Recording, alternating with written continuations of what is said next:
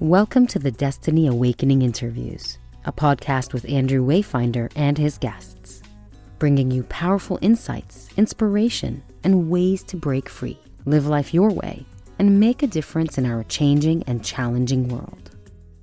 So hello, everyone, and a very warm welcome to another edition of the Destiny Awakening Interviews.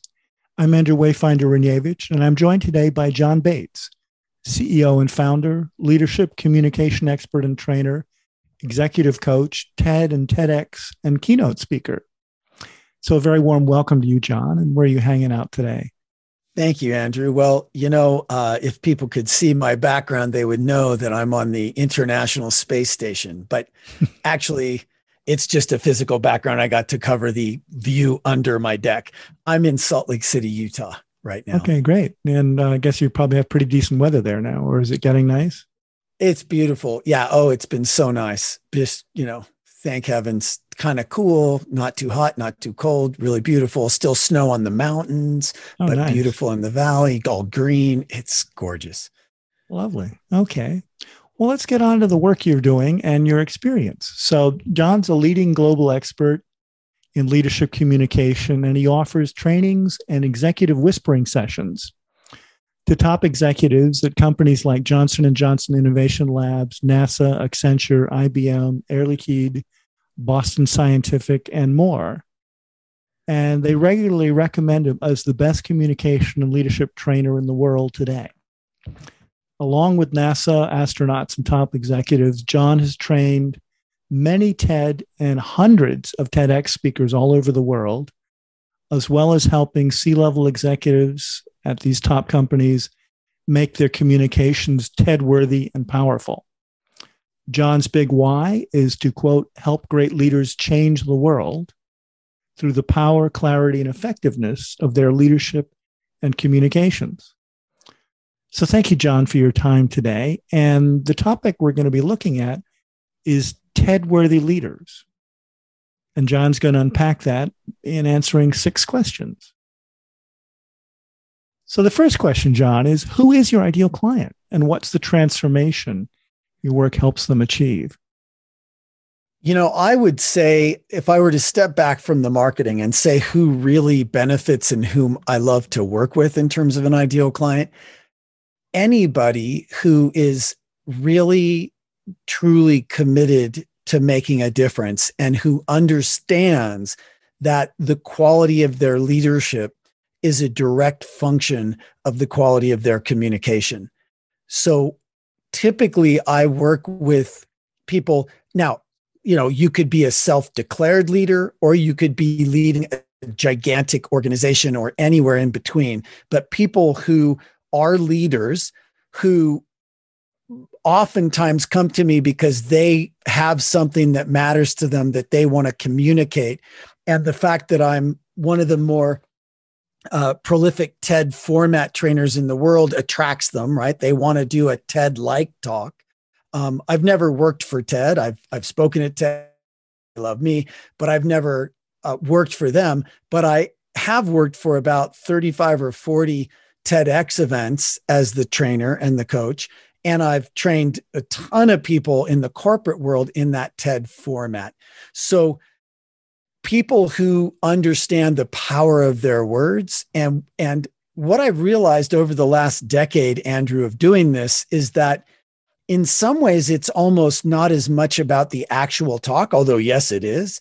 It's even more about the transformational journey that people go on to become the person that talk needs them to be.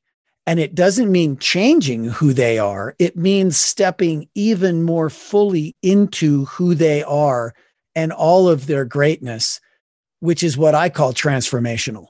Mm-hmm. Yeah. So that actually, I think, dovetails perfectly with question number 2. So what's the biggest challenge they face as they make that step or they work with you? Well, it kind of depends on where they are on the spectrum of experience and leadership.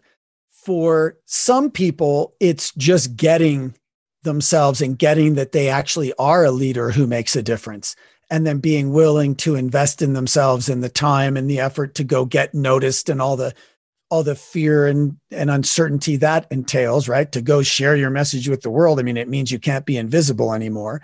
So that's at one end. But then the people that I think I often make an even bigger difference for are the people who suffered from the problem that I had for so long, which is that they're good leaders. They're always one of the best speakers at the conference, and they kind of think they have this whole thing handled. Well, that was definitely my biggest problem, is that I was always one of the best speakers at the conference. And the problem with that is that the bar was so low, and I was never, ever going to get anywhere near reaching my full potential as long as I was satisfied with that. And those are the people that I think the biggest difference for, people that are already excellent, that already have a lot of speed and momentum, that are already one of the best speakers everywhere they go, but who realize that there's no top to this thing. There's just another level and another level. And what would it mean if you took a whole new level, even though you're already one of the best speakers everywhere you go, you know? Okay, great. So question number 3 then is what's the number one insight from all your kind of speaker training and experience that you would share with somebody in the audience who, you know, who's got to face a speaking challenge, opportunity? Well, you know, there's so much, right? But I think that the number one insight could be to, you know, I'll say it like this.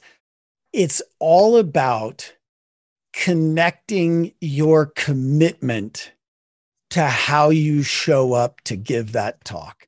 And I think that some of the best advice I ever got as a public speaker came from 2 different sources. I got the same advice twice, but it was said totally differently from totally different people. One is Snoop Doggy Dogg, and I'm not even kidding a little bit, D-O-double-G Dog. And he said, don't be nervous, be at their service. And that's just brilliant, you know? And the other one was one of the top leadership coaches anywhere in the world. Her name was Candace. And she said, John, if you get up on stage and you have your attention on yourself, then you have your attention on a minor ball of petty concerns that's of no real interest to anyone but you. Ouch, but it's true. She said, if, however, you get up on stage and you have your attention on the audience and the difference that you're going to make for them and the difference they'll make with the people in their lives because of it, well, now you have your attention on something worth thinking about. Don't be nervous, be at their service. And that whole thing of really getting clear on why you're standing up, because it's dangerous. It's dangerous to get noticed by the group. It's dangerous to be a leader or a public speaker. Look what happened to Jesus and Joan of Arc and Martin Luther King and John F. Kennedy and Socrates, right? The list goes on. So if you're going to take that risk anyway, right? It's not about fearlessness. That'll get you killed. It's about courage, stepping through your fear because something matters more to you. So to really get yourself connected to why you're even doing this and to make really sure that it's not the selfish reason that you're doing this, but it's really the connected, make a difference reason, that just changes everything. Okay. Well, I think you just answered question number 4. Oh, there you go. Yeah. You know, what made the greatest impact in your development? Yeah, that was, you know, that advice just completely changed my life. It completely changed my whole experience of myself as a speaker, as a leader. It changed how I approach everything. It changed that, you know, backstage jitters I now call excitement. Instead of nervous, because I'm not focused on me anymore. I'm focused on them. And now it's excitement. It just changed everything. Great. So question number 5, what free resource would you like to share with the audience to help them out?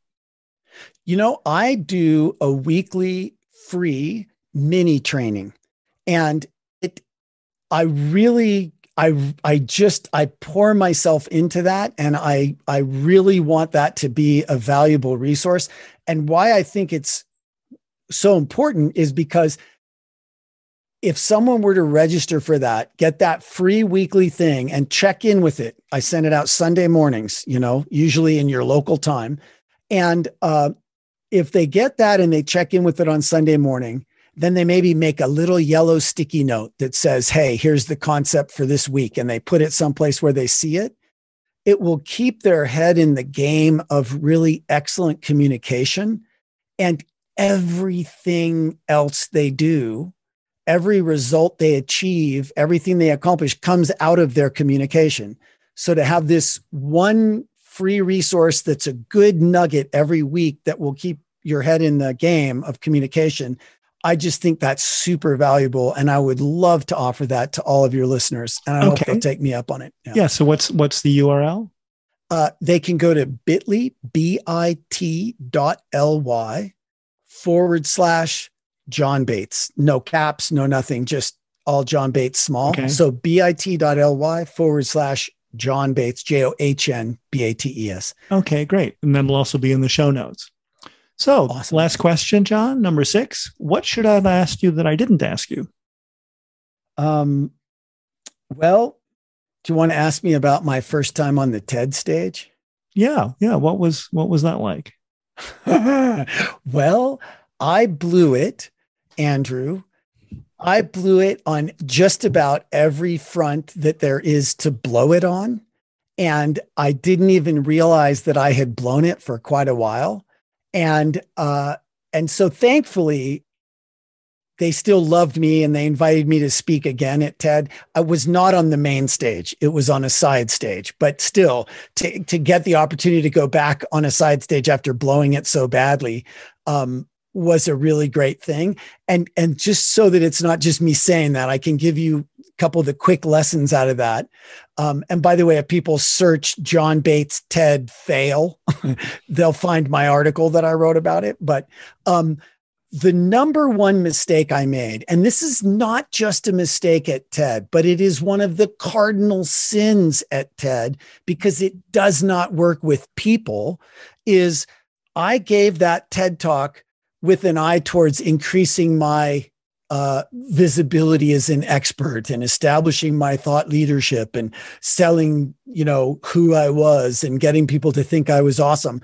I didn't go share the thing that I thought would make the most difference for the audience. I mean, I sort of tried, and I think I was kind of in the realm of it, but where I was coming from was being focused on me, right? I forgot, don't be nervous, be at their service.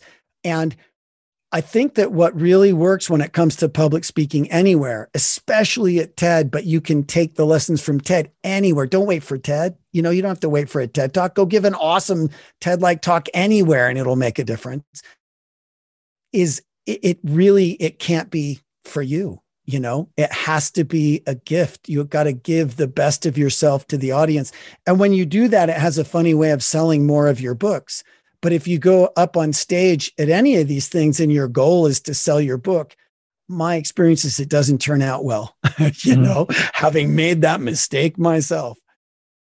Yeah, that's a powerful insight and point. And it came up within a previous guest, basically that's what servant leadership is really about. It's not about being a doormat, but it's about, being of service to something larger than yourself. Yes, absolutely. And I remember years ago reading, it was Max Dupree's book, Leadership Jazz. And he said, the job of a leader is to sort of set the vision and say, thank you. Yeah. Yes. Yeah. Yeah. I liken it to finding the best people and then giving them the job, giving them some support, and then standing back and going, good job, excellent, and if they need some help in other areas, help them. But, I couldn't agree more. Yeah. Well, John, that was perfect. Thank you so much for your time today. You're super welcome, Andrew. It's a pleasure to spend time with you. Thanks for listening to the Destiny Awakening interviews. If you have a friend who would benefit, please share and subscribe to the show on iTunes and leave a review. We really appreciate it. And remember, always use your power for good.